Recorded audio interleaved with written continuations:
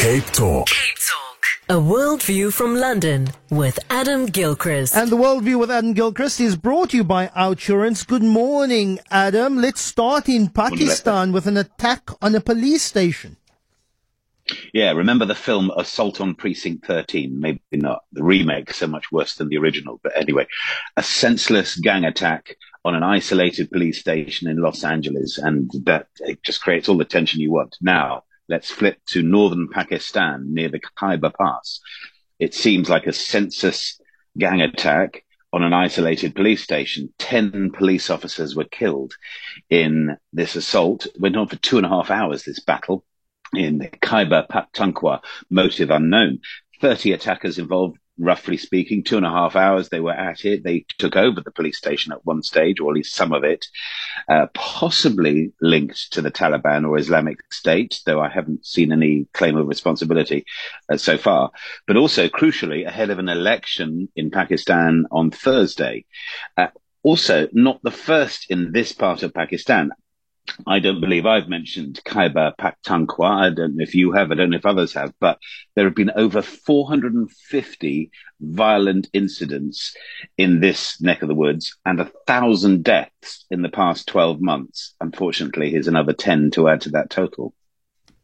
And then for Charles the Third, the revelation of his diagnosis, I think it caught many by surprise by publicly diagnosing his medical condition. I think it's a very big move when in the past sitting monarchs have rather kept their medical histories and conditions private.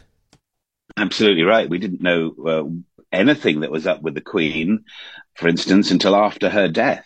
And I'm thinking the Queen Mother, I think famously we remember she went into hospital because a fishbone got stuck in her throat. But it's a very sort of casual kind of accident thing. Whether that made people more wary of fish, I wonder if this will make any difference, because at this stage we know that King Charles went into hospital last week because of an enlarged prostate, and they absolutely said not prostate cancer. They still say not prostate cancer.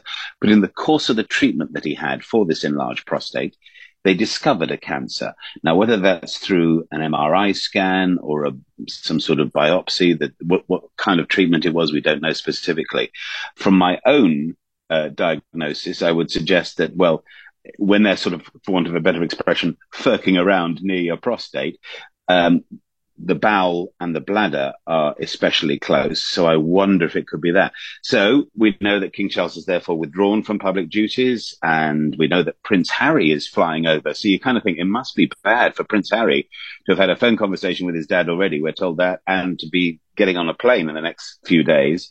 On the other hand, it is your dad. He's ill. Go and see him. It's that sort of thing too.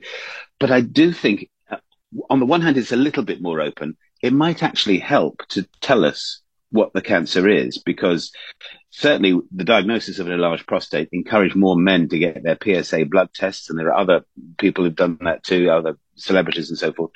So maybe it would help, maybe it wouldn't, maybe it's just that we're fascinated. We'd kind of like to know. I know that when you told us about your diagnosis, we had so much support for you, Adam, but also yes, we did. Many men said, right, I'm going for my examination, or I have been. I encourage other men to do so. So I hope it's in that vein, and I hope you are recovering well and responding to treatment. Well, I don't need to withdraw from public duties, let's put it that way, and have Prince William stand in for me. No, we don't need to do that yet. And then a Bollywood star fakes their death, Poonam Pandey. So here we go.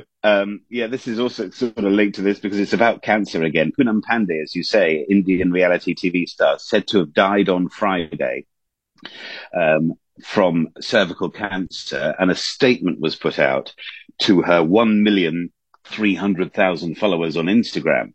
It read, "This morning is a tough one for us. Deeply saddened to inform you that we have lost our beloved Poonam to cervical cancer. Fans and friends and co-stars posting their shock and their loving tributes and blah, blah, blah. 24 hours later, a day, it went on, it was revealed it was a publicity stunt purely to raise awareness of cervical cancer.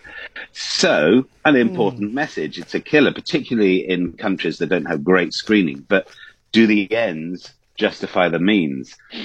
Yeah, I'm not sure. I'm on one side of this ethics debate, and that it was wrong. But Adam Gilchrist, I'm glad to see that you're alive and kicking. You're responding well. Looking forward to chatting to you again tomorrow. The Worldview.